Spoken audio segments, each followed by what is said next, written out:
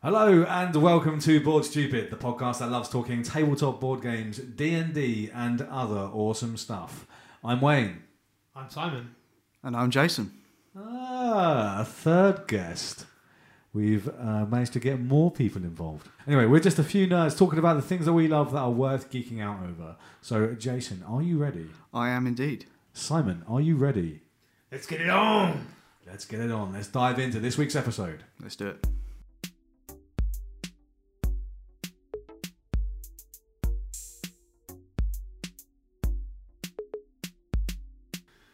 In this week's episode, it's my pleasure to introduce Jason, otherwise known to us as Frizzy, one of the founders of the Crawley Gaming Club, or the CGC, which focuses on providing a space for modern board gamers of all types, from those that play D&D, tabletop wargaming, Magic the Gathering, everything in between.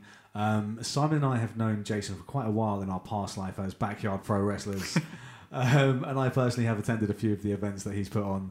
And I've seen how it's really grown from strength to strength, especially just before this horrendous situation have hit. Together, we're going to talk about some about board games, right? The ones that we love, some of the ones we might not love so much, everything that makes modern board gaming awesome, and why modern board gaming is so great, and why everyone we think at home listening should be involved in modern board gaming. Right, so Jason, let's start by talking about the CGC, the Crawley Gaming Club. How that came about. What was it that inspired you to start that up? What were the goals in mind when you set the club up, and how's that journey been for you? Well, to be honest, back when we set it up in 2017, it was purely, at the time, I was heavily into tabletop gaming. I was a Warhammer Fantasy player.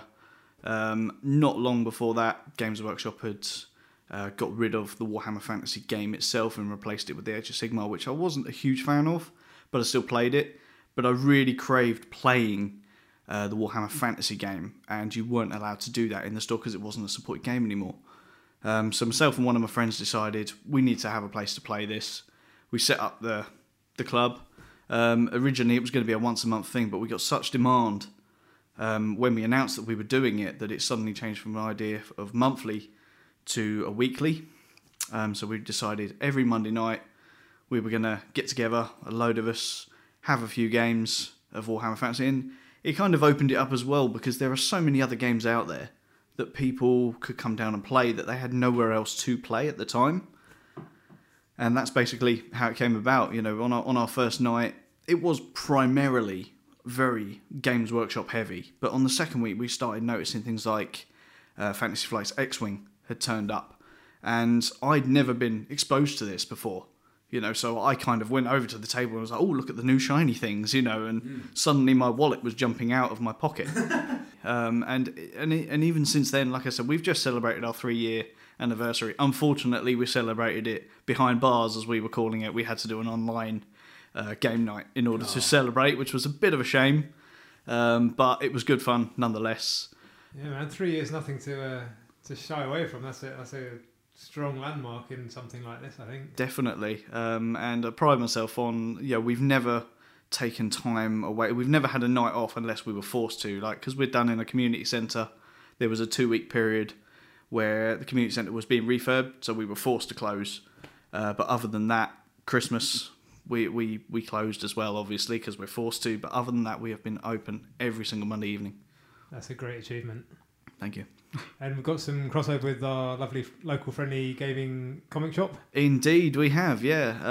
Obviously, those guys opened last year, and it was fantastic, a much-needed addition to the community in Crawley. They've welcomed us, we've welcomed them, and now pretty much every Wednesday, occasionally it's every other Wednesday, but pretty much every Wednesday we'll be in there. We take on our library of board games. There's about 80 different board games that we take with us every week. The crates that you guys roll in on a Wednesday is an impressive and mighty sight. It really is. It is. I just wish I could take the entire collection that I have. You know, it's I have to cap myself at about 80. Well, quickly segue into something you mentioned there about having your 3-year anniversary and doing an anniversary gaming night sort of online, sort of via Discord. What did that look like for you? Because I've been using Tabletop Simulator to try and do a few things. Is that what you've been using as well? I have personally. I've really started to learn the mechanics on Tabletop Simulator, because obviously it takes a little bit of getting used to when you're doing the board games and stuff like that. Especially the things like Warhammer, a couple of other games which I like to play, like Star Wars Legion, that kind of thing. Miniature-based games. Takes a little bit of getting used to. But other than that, like the Discord one on the initial night was just purely the first time we did it since the lockdown occurred. It was just purely a social thing to get the members talking to each other, keeping them interested, and basically that kind of thing. Keep them interested, keep them happy, keep them talking. Keep the community active. Keeping the community active is a perfect way of describing it. But then we started introducing online games. Like one of the favourites that we play pretty much every Monday evening at the minute is Quiplash and Drawful, which only one person needs to own that game, and then they stream it, and then everyone else can log onto the website and play the game, which is a really, really good game. It's a good community fun game to play. But yeah, other than that, you've got things like Tabletoptopia, Tabletop Simulator, like you said. A lot of people are starting to pick that up now. With regard to those sorts of solutions like Tabletop Simulator and Tabletopia, or Tabletoptopia, and using Discord and various other things that we've got there, it's still not quite the same, right? I mean, I think we all miss or just getting our hands on the cards, on the pieces, whatever it is that we're playing. There's something about that tactile nature of board gaming that's why we started getting around the table again in the first place, right? Yeah, definitely. There's something special and magical about feeling the components of a board game in your fingers and having that social aspect of face-to-face contact. It's definitely something that it can't really be replicated online, but it's the best we can do at the minute, which is why I think people are doing it. Yeah, the digitised version of a tabletop. And I think it's an important distinction is that we've not just gone back to our Xbox and started playing computer games online. We're keeping as close as we can to our real interest, which is that tabletop gaming. Yeah, definitely. We just happen to be doing it digitally, and having the facility to do that has been really beneficial, I think. Yeah, definitely. Couldn't agree more. So, heading back to the CGC, what sorts of things do you play there? If someone brand new walked in when we can eventually open all of this back up, what would an average evening look like to someone that walks into a Crawley Gaming Club evening? Okay, well, we welcome pretty much any form of... I'd actually like to say it's more of a hobby club as opposed to a gaming club, despite the fact that it's in the name. Okay. Because we do actually get people turning up, who sit there and draw, they paint. Oh, wow. That kind of thing. Gaming-wise, you can definitely expect to see Star Wars X-Wing. It's one of our most popular games, without a doubt. There'll be at least one game of that every week. So one of your signature games. That it kind of is, yeah. It's not actually a game that's my personal cup of tea. Like, I do enjoy it, but it's not something I go out of my way to play. I've got so many games that I can play. Whereas it's one of those games, if someone comes down and they don't have an opponent, I could easily pick up a copy, because we do have our club copies of these things as well, so that I can pick up a club copy and I can play someone just so that they've got an opponent to play. Other than that, you will see regular roleplay campaigns going on. We have at least 2 D&D campaigns every single week. We have the occasional Star Wars roleplay turning up. I know you guys absolutely love roleplay. Got to get that D&D in there, son. Yeah, absolutely. Definitely. I mean, you miss it out if you're not. Well, we won't even go into that because you know I'm not as big a role player as you guys. We'll get you there. I'm sure. You need to find the right combination of people around the table. So when that's an option, maybe I will give you a chance. Yeah, man. Maybe I'll give you a chance. We'll get you in for sure. But other than that, you've got your tabletop war games as general, be it from historical wargaming to sci-fi role gaming with Warhammer. 2 of my favourites at the minute that are really popular is Star Wars Legion and Marvel Crisis Protocol. So obviously you're a massive modern board games fan. I mean, I think that's quite clear already. As am I. I mean, it's one of our big subjects here at the podcast is board gaming. What was it that brought you to modern board gaming in the first place? Was there a specific game that really got you hooked into the hobby, or was it like a slow progression from your Scrabbles and things like that into something more progressive and more interesting that we have today? Okay, so it was actually a very, very quick turn for me. I go back to when I started Crawley Gaming Club. Like I said, I played Warhammer Fantasy. That was all I played. I eventually met up with the person that runs the Pound Hill Board Gamers, and he was badgering me constantly to start playing board games. And I was that stereotypical person that turned around and said, "Oh, what, Monopoly?" Yeah, no, you know. And, you know, words can't explain how much I hate that game. He's breached the topic. We're done for. We'll get there. We'll get there. Don't worry. There's time to talk Monopoly. Don't worry. Good. I'm happy about that. But, yeah, he bridged that with me, and he badgered me for months and months and months, and I eventually caved, and he introduced me to Thanos Rising. It was a board game that was released alongside the Infinity Wars, the original, part 1. I think they did it in 2 parts. And I absolutely loved it. He knew it was the one to catch me with because I'm a massive comic book fan. He knew I loved the film, and he said, "Oh, look, they've released a game," and you know, and basically it's a cooperative game which I'd never played before. Yeah, the idea of playing as a team in a board game had never really appealed to me because I'd never heard of it. After playing it, that was it. I was hooked. I went and bought that exact board game. I noticed that there was other intellectual property-based games, which is a massive hook for me, especially nostalgic games, which is one of my biggest jams at the minute. Okay.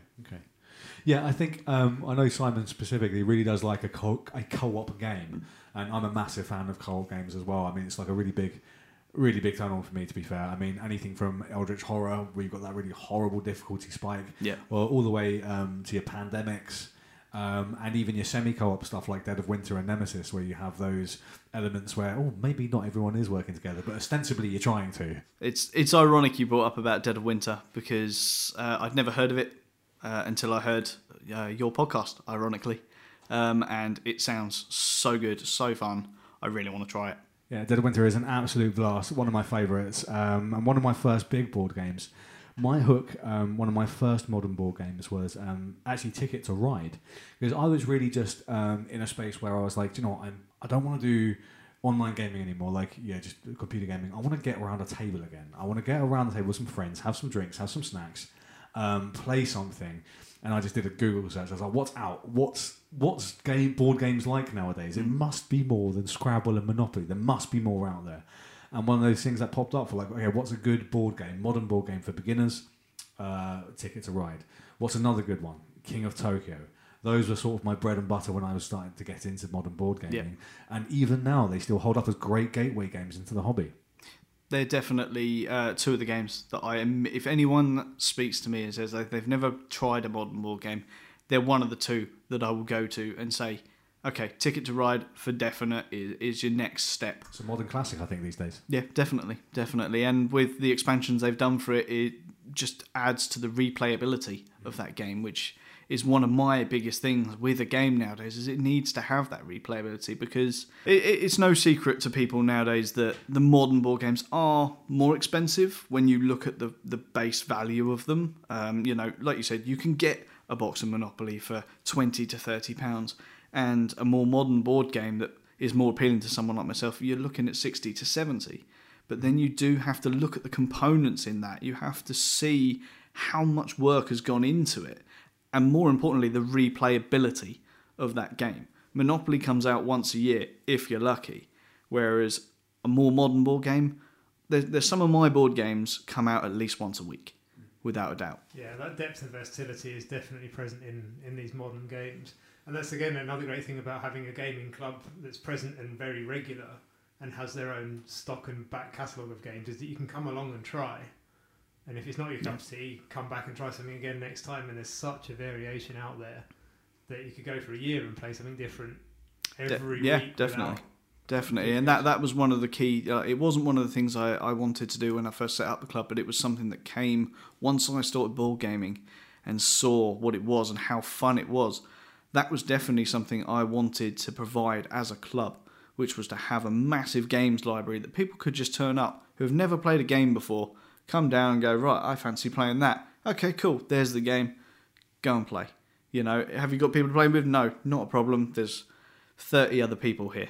Yeah, and then you get to enjoy that community building, And if you're a bit like me and Wayne, you get that fun of teaching someone new, and you can get that instruction and you'll really enjoy this bit, and then you wait for it to happen. You're like, oh yeah, end of turns come in, the thing's going to happen, and then you get to see the delight and wonder in their face and go, definitely. Oh, this game's just got even better. Definitely.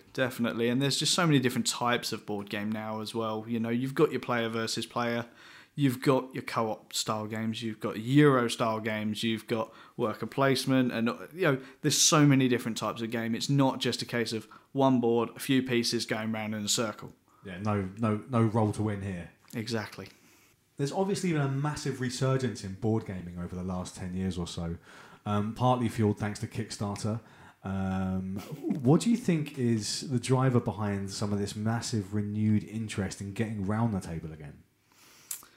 I think people like us, to be honest, I think they miss that sort of... It's kind of a nostalgic thing. Like when we were kids, we did... we all went out, we played football at the park, but we also were brought up playing board games rather than computer games. I had a console when I was older. I was allowed to play on it 1 hour a day. The rest of the time I had to, I had to find things to keep me occupied. And, people of our age are having that resurgence because they've realised that, games have progressed. They're much more in depth now. They're more complex.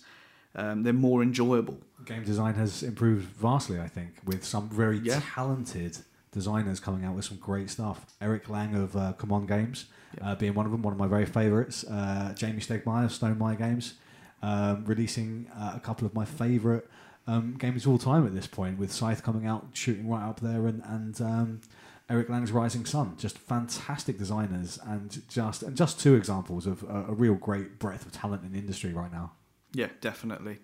And the other thing, and I know you guys touched on it on the podcast a couple of weeks ago with regards to Scythe, the artwork that you're seeing on some of these games now is challenged by actual art.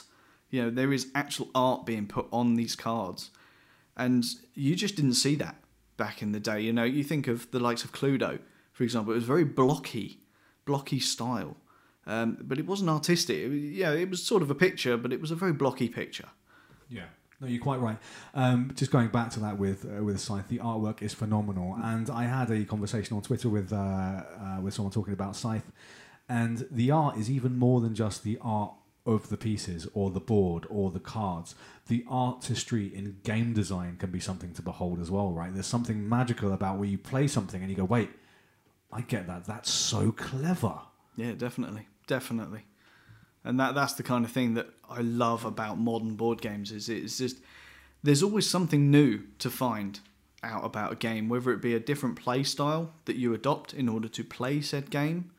It could be, if it's an event deck based game, the events are always going to change. Which means you can't get the gameplay doesn't get stale. It's always going to keep changing it up. And again, that all comes back to what I said earlier about the replayability. That's the most important thing for me in a game nowadays. So are there any releases that you're looking forward to coming up? I mean, do you keep your eye on the gaming industry? Is there anything that's really piqued your attention over the last sort of couple of months that you're thinking you might dive into? There definitely is, yes. I've dove in head first into Marvel Crisis Protocol, which is at the moment it's getting monthly releases of new characters. Obviously that's a tabletop war game. That's sort of scratching the itch for the tabletop war game side of things for me.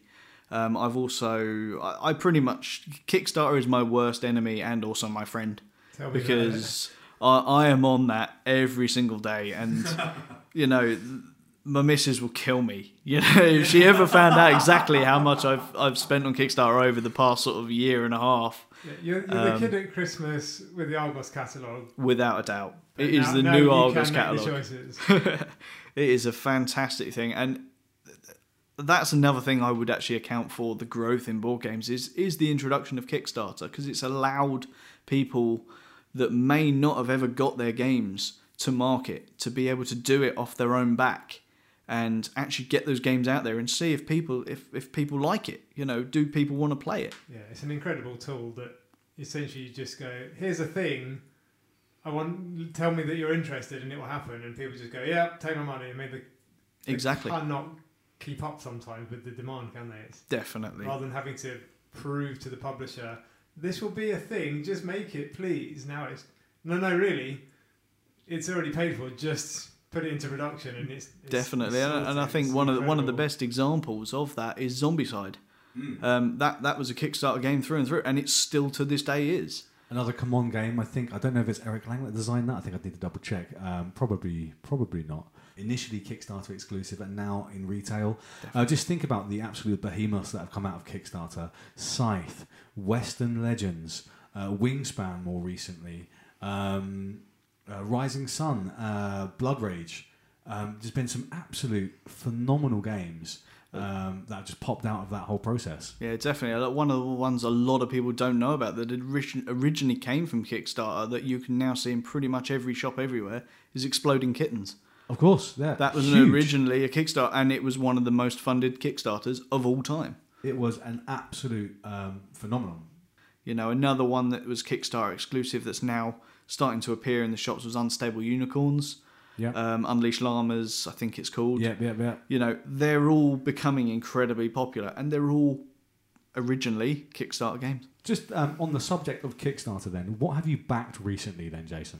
I have backed a lot. One of the ones that really sticks in my mind, and I cannot wait for it to turn up, is Jurassic World, the miniatures game. Wow, okay, that already sounds interesting to me, to be honest with you. It is absolutely fantastic. There's some funny stories that go along with when I was actually backing that. I was actually on holiday at the time with Ian, and we're both backers of that game. And the problem was it was hitting so many of its stretch goals, and every stretch goal was giving you new dinosaurs, new characters.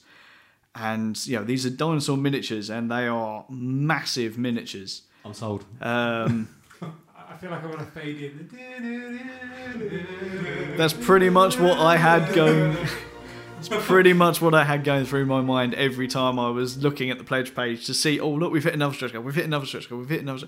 And like I said, we were on holiday at the time, and we could be in different rooms, and you just suddenly hear from the next one, oh my god, we've hit another another stretch. And it finished while we were on holiday. And they announced on its last day that if you backed, if they did a certain amount, they would give you double the stretch goals.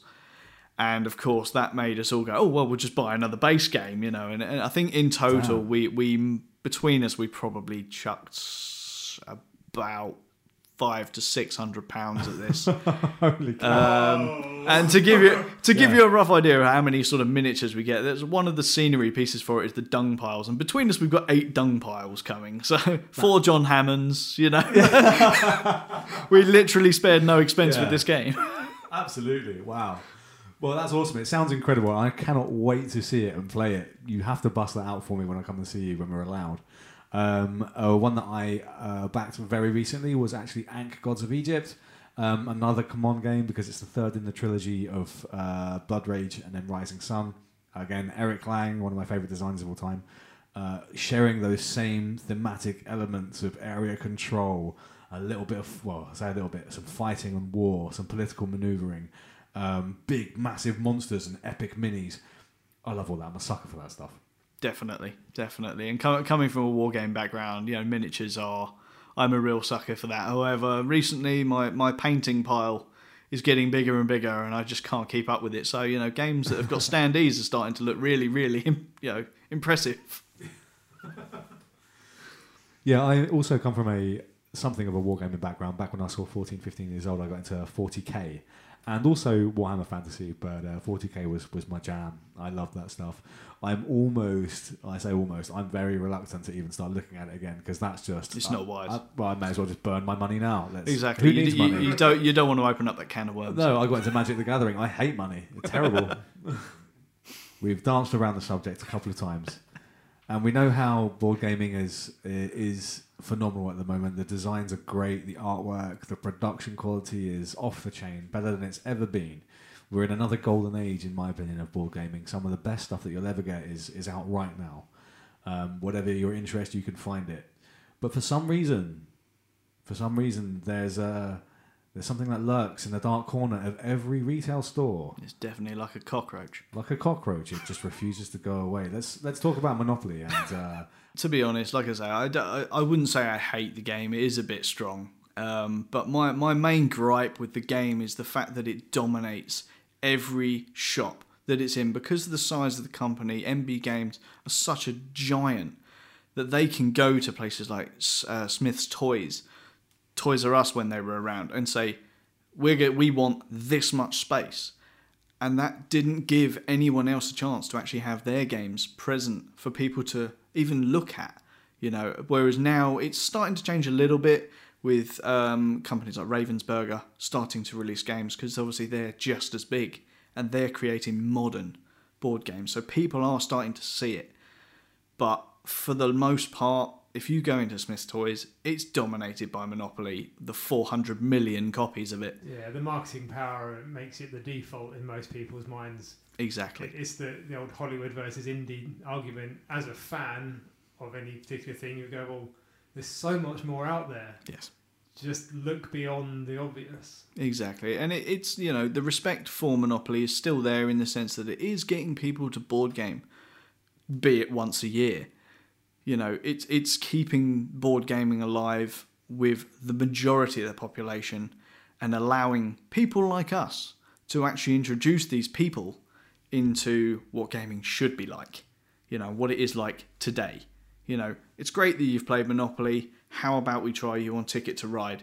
How about we try you on a card game? How about we really push the bow out and get you to try something really in depth like Gloomhaven or Scythe? Yeah, and you've got the easy entry alternatives, and then once they're hooked, you go, oh, well, actually, now that we've got you, here's an infinite world of possibility, imagination, and design that you would never imagine otherwise. See how deep the Definitely. rabbit hole goes. Definitely. So going back onto the price point of these things, there are modern board games that are a lot more in depth that you can get in the same price point. Yeah. You know, one of the ones that I like to bring up is, because it's actually one of my favourites, is Villainous. You know, it's a Disney-based game, so it's an IP-based game.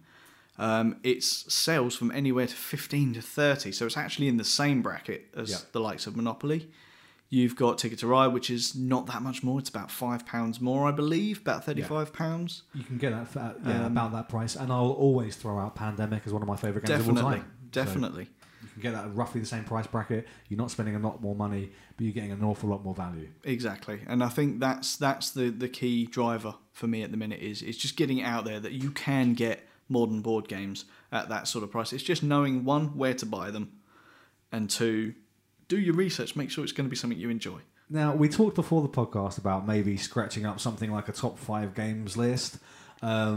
I've got my list, although I'm going to caveat this before I even talk about my list. Mine is ever fluctuating and changing based on roughly what I'm playing at the moment. Definitely. I have a catalogue and an available catalogue of some 100 or so games, and me getting them into any sort of order makes my mind hurt.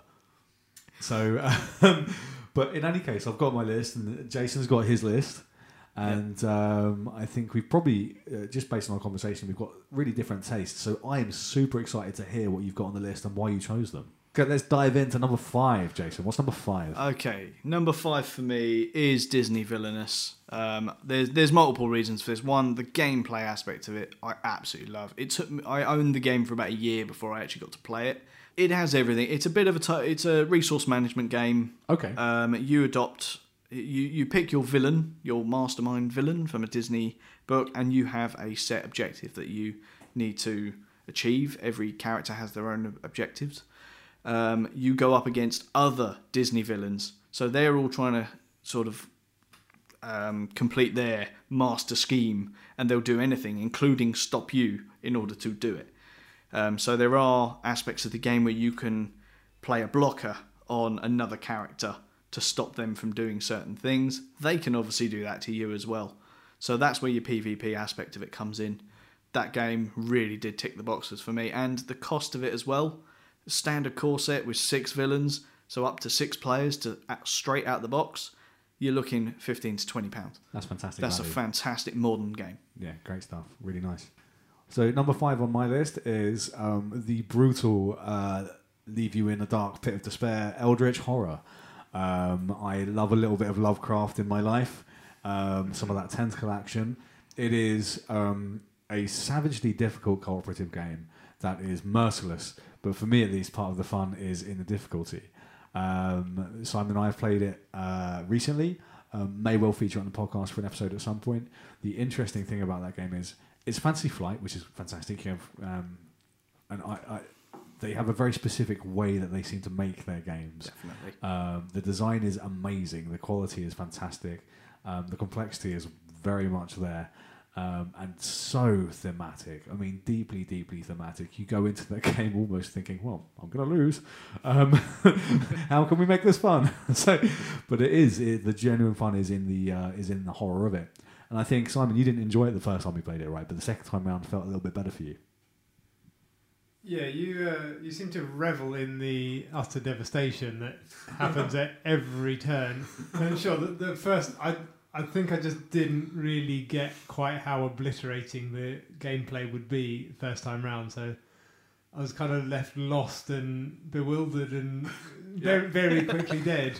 Second time round, I'm not sure if I had a better understanding of it. I gave my guy a voice because I always love doing a voice. So I think I was playing as Jim Colbert. He was down there from down there in Louisiana without wanting to slip into too much of an obvious voice pattern. But I kind of got the characterization a little bit, and then well damn, we better get out there and start saving the world. And we did. We actually did a hell of a lot better job the second time round. Oh, God, yeah. I still died, don't get me wrong. But I had fun doing it. That's most of the fun in the games is when you die. Yeah, exactly. And the game wins, especially if it's a co-op. Exactly.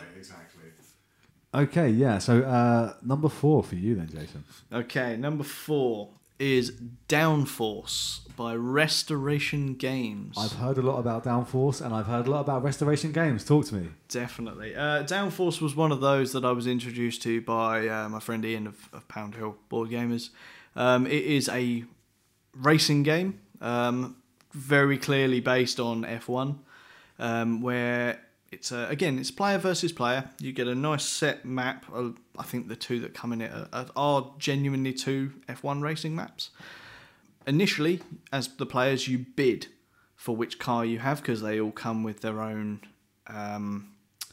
special abilities, etc. But it's all done on a monetary thing. So you could win that race, but it doesn't mean you win the game, because throughout the race there are 3 points where you place bets on who you think is going to win. You don't have to bid on yourself, you can bid on others, which is where half the fun of it comes in. I nearly always come last, but I nearly always come at least first or second place by bidding correctly. Nice. So you can play strategically because every card you have, which is how you move, have different. They all have different cars on and different movement values for those cars. So you could technically be playing all the best cars for the car that you're bidding for, but could also be the worst for your own. That sounds really, really cool. So it's got a little bit of complexity to it, but yeah. It's still simple. Yeah, nice. I think those are the games I do really like, a game with simple mechanics that's easy to get into but has those sort of hidden depths, and it's just fun anyway. Okay, so number 4 for me is going to be, again, you're going to see a theme with a lot of the co-op stuff here, but at the moment it's Nemesis, which is an absolute beast. A Awakened Realms game, again, one of my favourite publishers at the moment. Designed by Adam Kopinski, a fantastic designer. He also designed Lords of Hellas, which is another phenomenal game that I would recommend to anyone if you can pick that up. Nemesis, again, brutally difficult co-op game. You're probably going to die, but this time not to Eldritch Tentacles, but to the aliens from the depths of space. Yeah, I mean, this game will be getting its own episode, so we probably shouldn't wax lyrical for too long, but yeah, if you like your game high tension, bit of sci-fi horror in there, it's one to look for sure. That's definitely a game worthy of its own episode. Absolutely, and it will certainly get one because, it's all except the IP, Alien, the board game. Phenomenal game, great depth, that wonderful sense of horror and terror, great difficulty, and hugely thematic. So what's number 3? Okay, number 3. This is another nostalgia one, and it's another co-op based game. It was actually the very first Kickstarter I ever backed, which was Power Rangers Heroes of the Grid. It is Okay. a phenomenal game.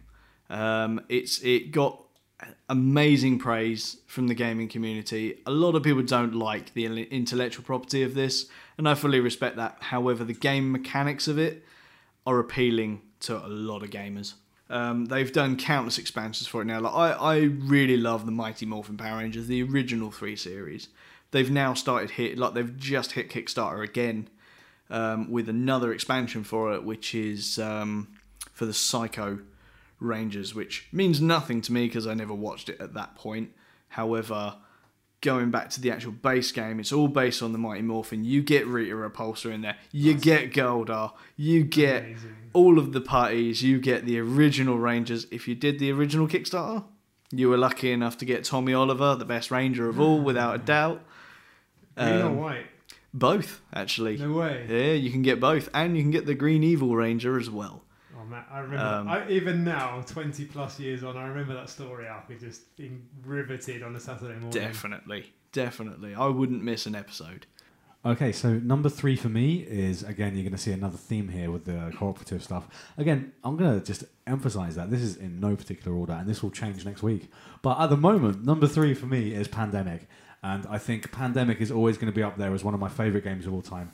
One of the first modern board games that I ever played, right up sort of with my first couple that I got into, and it absolutely grabbed me. And by Pandemic, I probably mean the entirety of that IP, including things like Pandemic Legacy, Pandemic Iberia, and various other spin-offs of it. Matt Leacock has created an absolute modern classic, much like Ticket to Ride. It's one of those ones that I immediately would recommend to someone who's never played modern board games or would like to get something that's more interesting.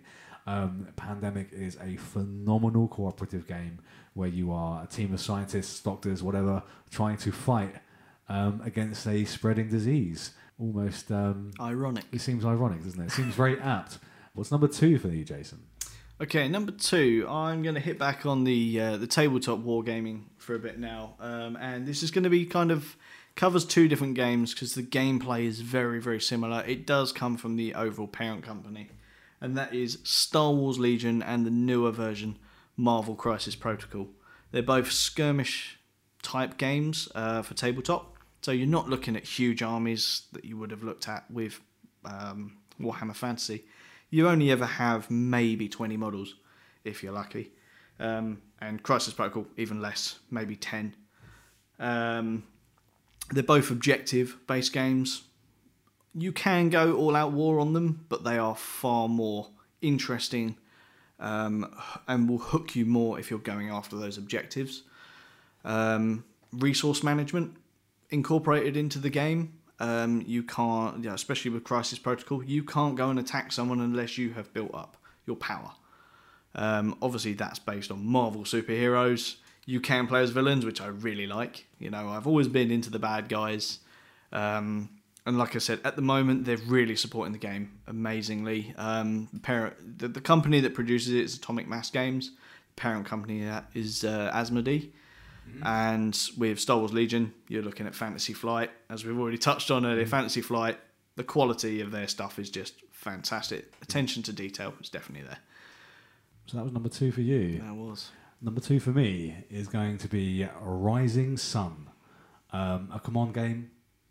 Eric Lang design, the second in the trilogy after Blood Rage. Rising Sun tickles me for a few reasons. The theme and the artwork is phenomenal. Sort of set in a mythological ancient Japan. The colorization is phenomenal.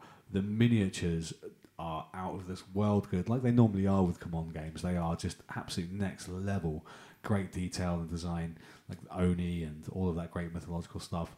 The gameplay is fantastic. Again, it has some of those elements that I really like in board games, where it has some political debate. It has some negotiation as a part of it. It has some diplomacy that you need to implement and you need to discuss and start negotiating with people when you are playing your political mandate for your turn. You are choosing whether or not to march your armies around, whether you would want to recruit more of your troops onto the board. And all of this stuff is negotiable. Maybe you'll toss a coin if your opponent maybe doesn't invade that particular space, and you might want to invade over there instead. Let's cut a deal. And then you have a phenomenal blind bidding combat system, which absolutely blew my mind. I've never seen anything like it before, and I haven't seen it copied. I mean, I'm sure someone's going to tell me where it's been done before, but it is an amazingly, for me at least, a very unique and interesting blind bidding mechanic for combat. Just all round a phenomenal game with a remarkable production value. It's just next level for me, and Simon's played this as well, right? Yeah, we've had this one a few times now, and I can always see you even getting excited as we unbox. Just your Machiavellian mind just whirring in. How can I screw people over this? No, I'm your friend. It's in your best interest. It's in your best interest. Oh, here's 16 Ronin. But again, I think this is very much a game that deserves its own episode. So there's so much to explore in terms of the artwork, the gameplay, the options and versatility within that. So yeah, looking forward to discussing that in more depth.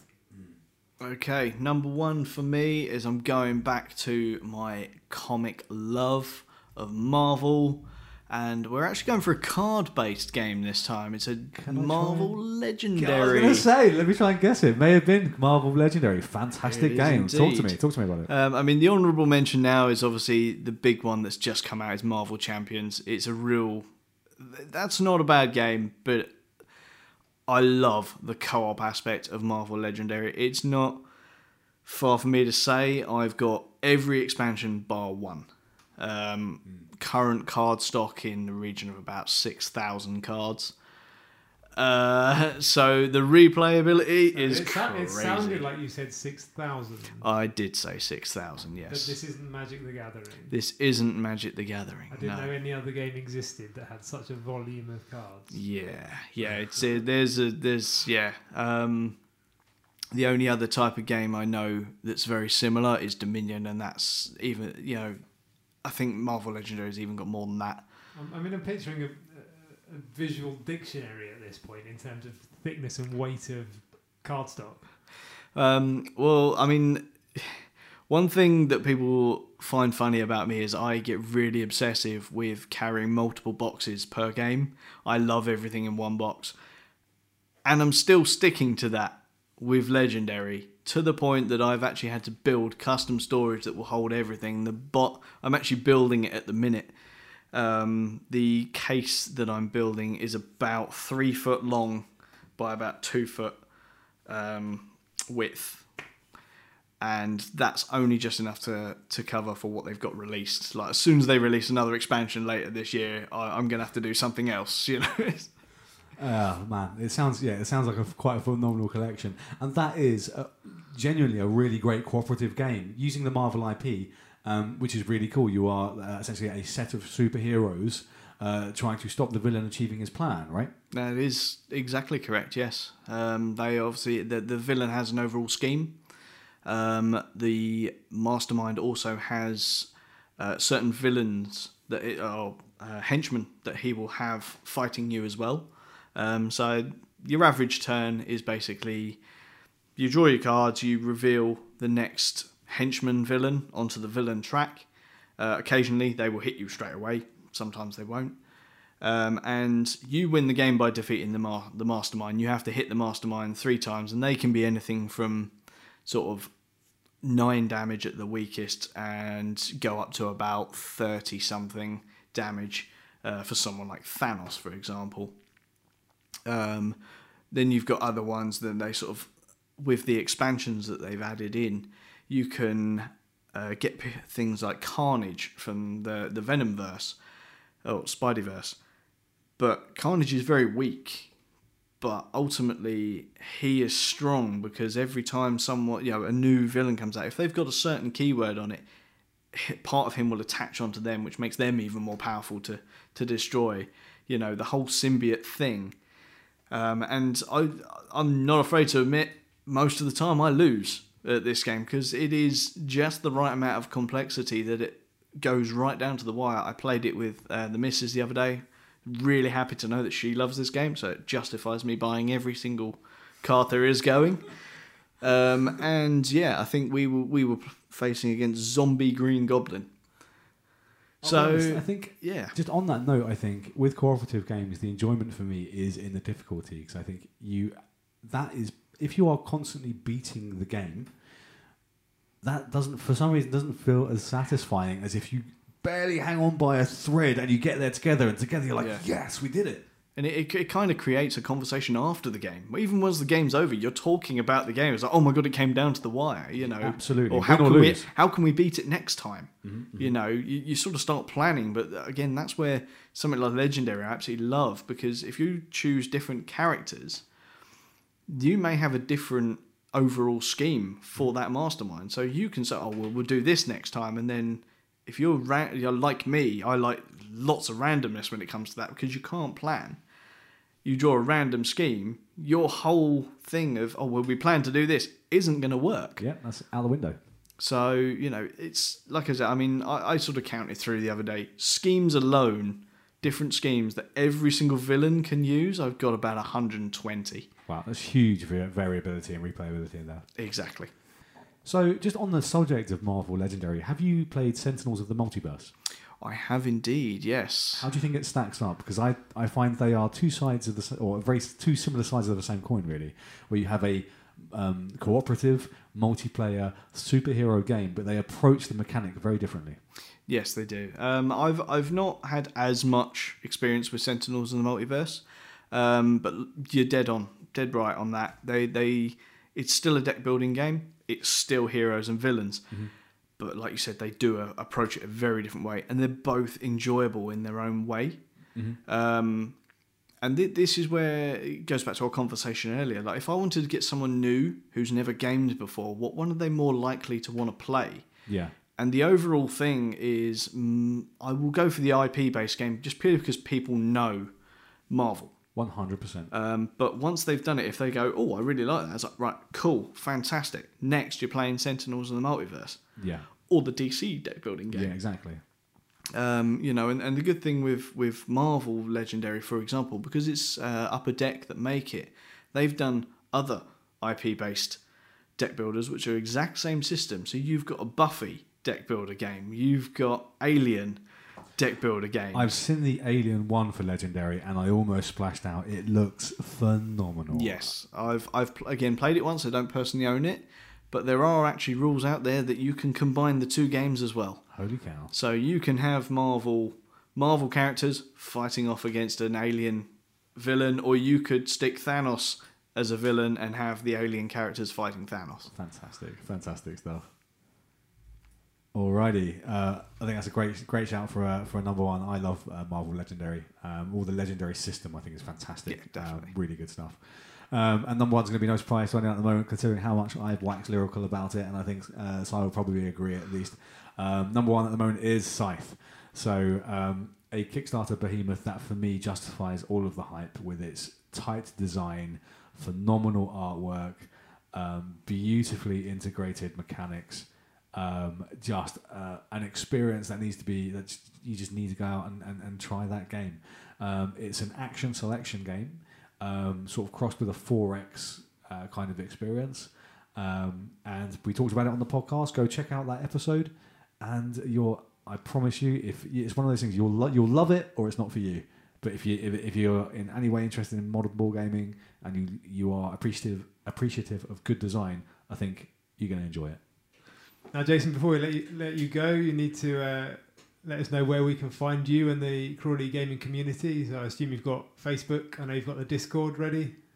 Yeah, definitely. We're all over the socials. On Facebook, just search for Crawley Gaming Club. We also have another Facebook group where all the members get to chat to each other, talking everything games and hobby related, which is Crawley Gaming Community. We have crawleygamingclub.co.uk as a website. We're on Discord. Again, Crawley Gaming Community. We're everywhere. That's great, man. I'm definitely going to see you on Discord soon, and I'm already a member on the Facebook site, so add some bonuses in there when I can. Wicked stuff. Thank you very much. Thank you so much for joining us, Jason, to chat board games, to chat roleplay, to chat all of this great stuff that we love. I'll tell you what, we cannot wait to get you around the table at some point. and let's chuck all this stuff out there and see what we like, right? I mean, that's part of the joy. When all of this is over, let's get around the table, have a few snacks, have a few beers, and play some board games. Sounds absolutely amazing to me, and thank you very much for having me. It's been an experience. I've never done anything like this before, so it's good. Thanks for listening to Board Stupid. Subscribe to us for updates and to get future episodes of the show delivered directly to your ear holes via your favourite podcast service. You can also find us at facebook.com/stupidboardnerds. That's BOARD. On Twitter at BoardNerd. Again, BOARD. We're on Spotify, Google Podcasts, Apple Podcasts, Podbean, Podcast Addict. Wherever you can find your favourite podcast flavour, you can find Board Stupid. If you've got any feedback, comments or questions, do stick it in the comments below. We'd love to hear from you. Talk to us about board games. What's your top 5 board games?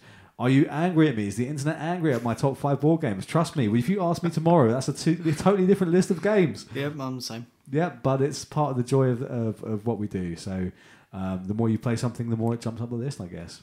Thanks for listening, and we'll catch you again real soon. Do, do, do, do, do, do, do.